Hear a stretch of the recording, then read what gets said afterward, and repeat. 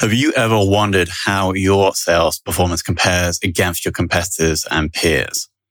The B2B Sales Benchmark Report provides the definitive guide to what success looks like in 2021. See how you compare in terms of win rate, sales cycle, average deal value, relationships, and engagement. You can see the results and get the full report at ebsta.com/B2B-sales-benchmarks.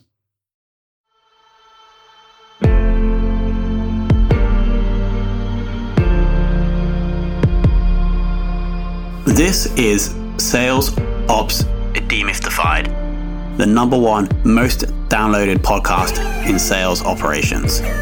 We invite the brightest minds in sales operations onto the show to deconstruct the why, what, and how behind rep productivity, forecasting, metrics, and all things revenue. This podcast is brought to you by Ebsta, the leading customer engagement platform for Salesforce.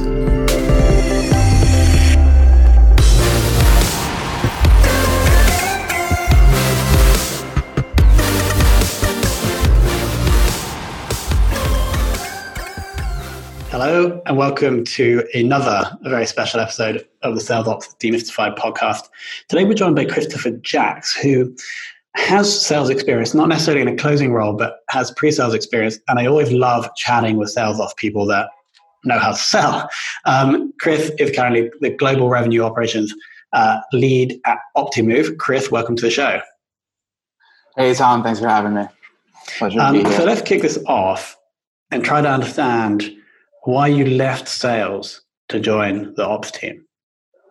Even when I was in sales, I always had like an interest in like organization, like what was the best process that was going to help me achieve the results I needed. And I knew that lied in the data.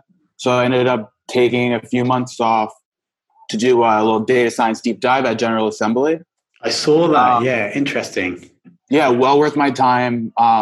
Intense 3 months, but it definitely reshaped my thinking and gave me more tools leaving it.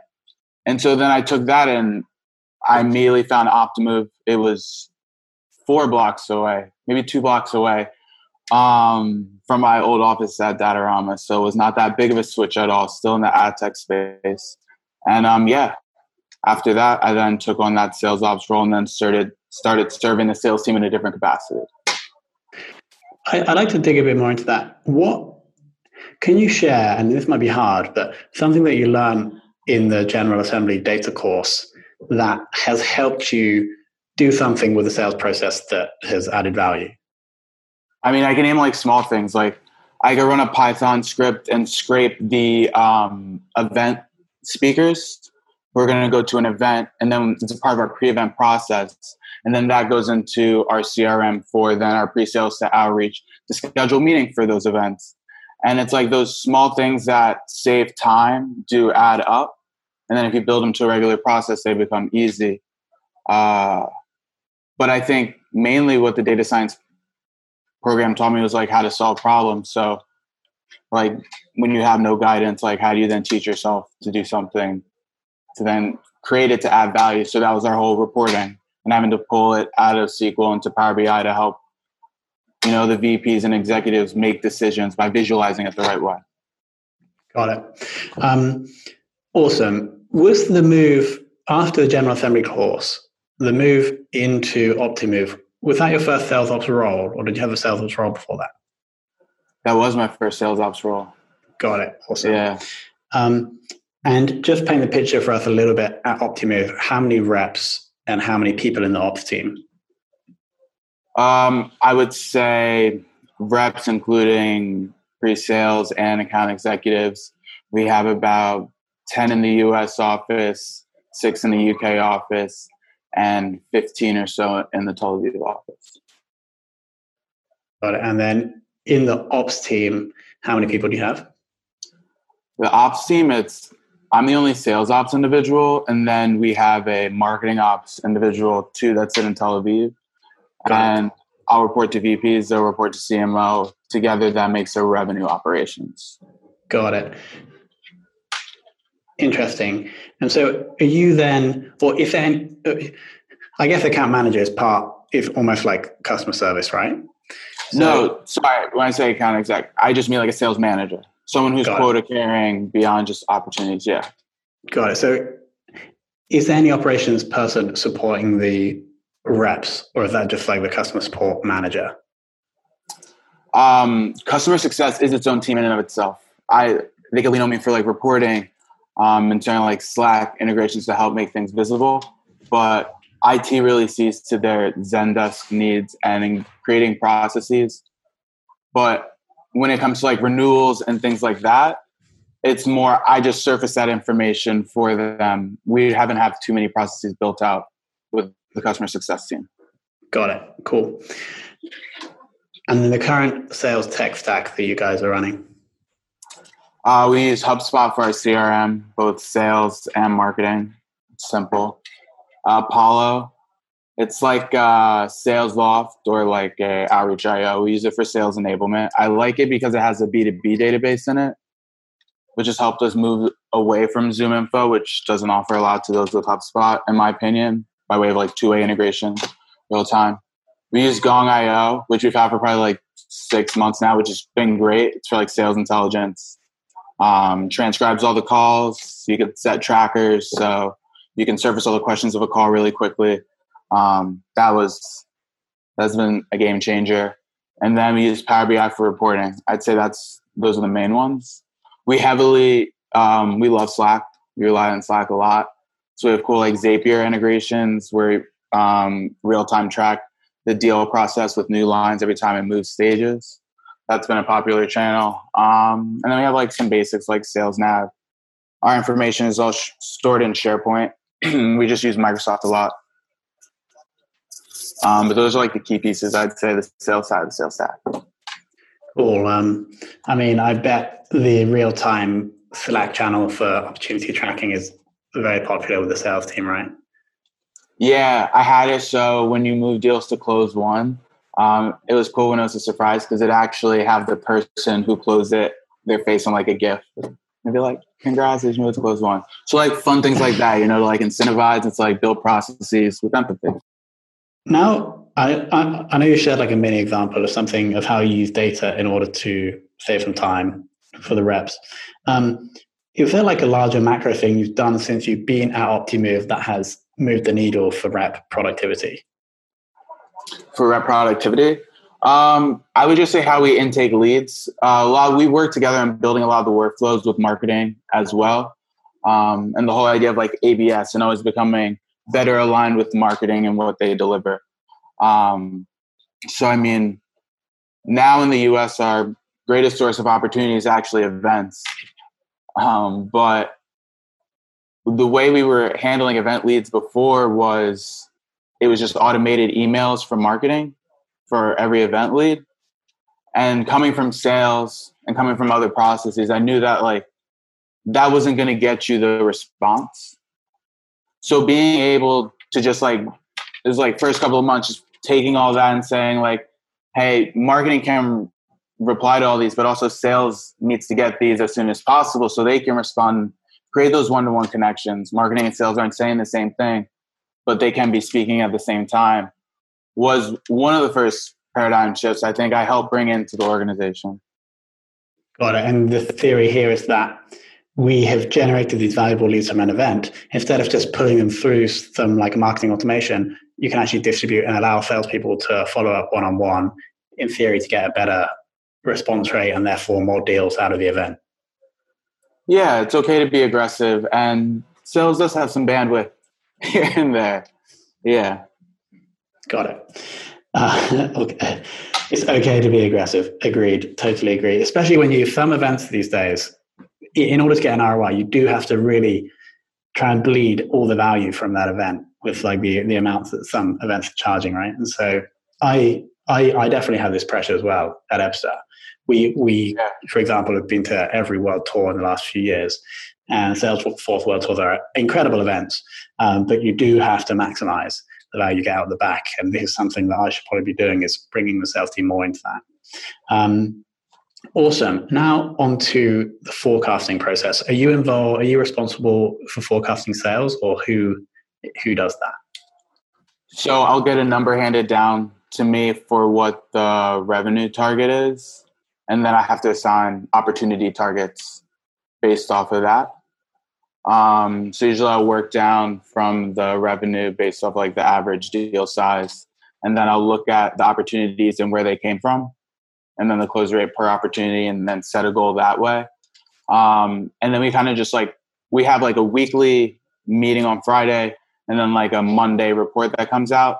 Just that also looks at the same time last period, how we're tracking to see if we're indeed going to actually reach what we plan to do. But there's always like a projected amount in pipe, which is like one of those reports, you know, I worked on the CEO just to like, this is what he predicts or thinks will be in the pipe at any given time. Will this help us reach our goal at the end of the year? But by way of forecasting, besides forecasting opportunities and whether we're on target for revenue goal, I'd say that that's the most forecasting we're doing right now. Got it. So you're actually responsible for setting individual targets for reps. That's not their manager. That's your role. Oh, no, I'm saying for the sources. So if our events team has to create a certain amount of leads for an event, the MBA manager will know that she has to create 70 opportunities, but she has to then say, okay, each maybe rep has an opportunity goal above that, so I know I can reach that.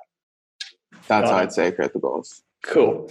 And then a quick note on working with a remote sales team. I assume in the past few weeks, you guys have gone pretty much completely remote.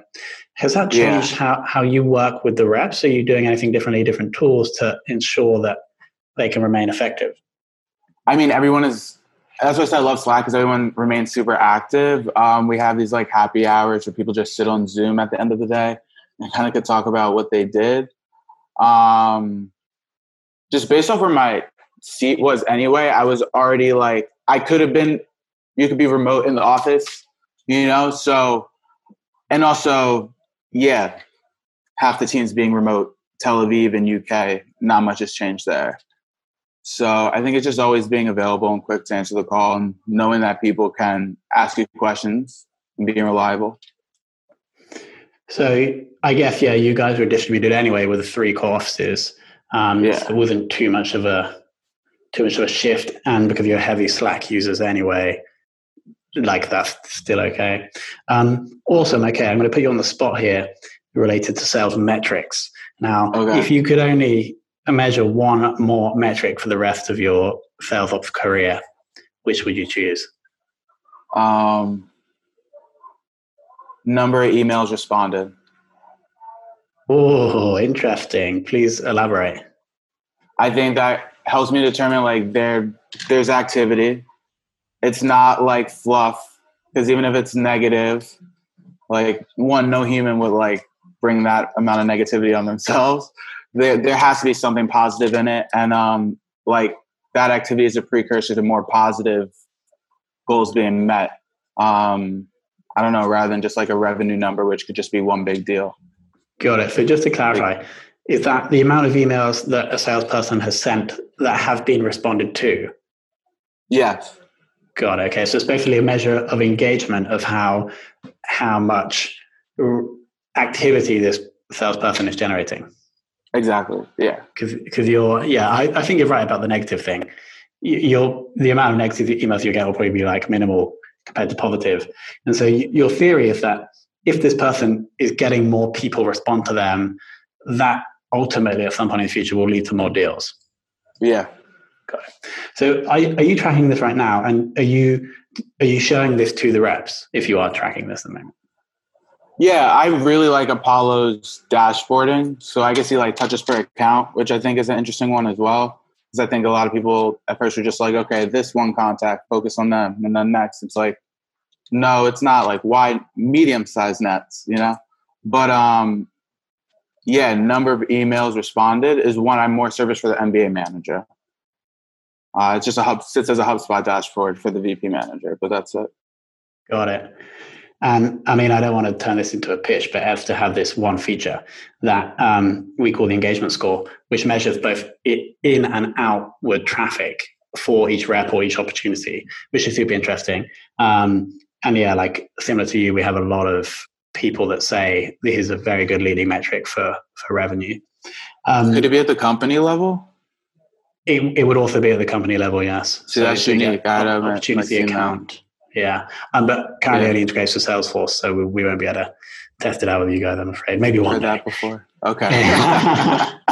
Anyway. Okay, awesome. Final question. Who in the world of sales ops has most kind of influenced your journey to date? I met this guy probably a year and a half ago. His name is Michael Ingram. He runs this company called Sales Ops.io. It's like a consultantship for like small time sales ops role. And we've just regularly stayed connected, and he's helped me rethink the position and like the value can offer just by hearing of all the opportunities he's offered others and like just regularly staying in contact. So I'd offer people to look him up. And I would say that's the one. If that's the I think I exchanged emails with Michael maybe, but we definitely haven't had him on, so he must have either rejected He's gotta be nice. Yeah. So he has to be now. And now you said so, I will reach out again. Awesome. Chris, thank you so much for your time here. I'm just going to pull out a few things. I think your metric was very interesting. Normally we get, I think, probably more lagging indicators for that in answer to that question. And so this is one that's very high up the funnel, which I think ops people can use to understand more about how rep is performing. And then the other thing I have here is your point about it's okay to be more aggressive, especially when you're trying to maximize and squeeze that kind of ROI from these high-priced events. So Chris, anything else you'd like to share? Any other gems you'd like to share with the audience before we close? I wish I had something prepared for this. But other than just stay safe, I don't know. Stay safe. That's good all enough, I got. Chris, thank you so much for your time. It's been a pleasure. Thank you.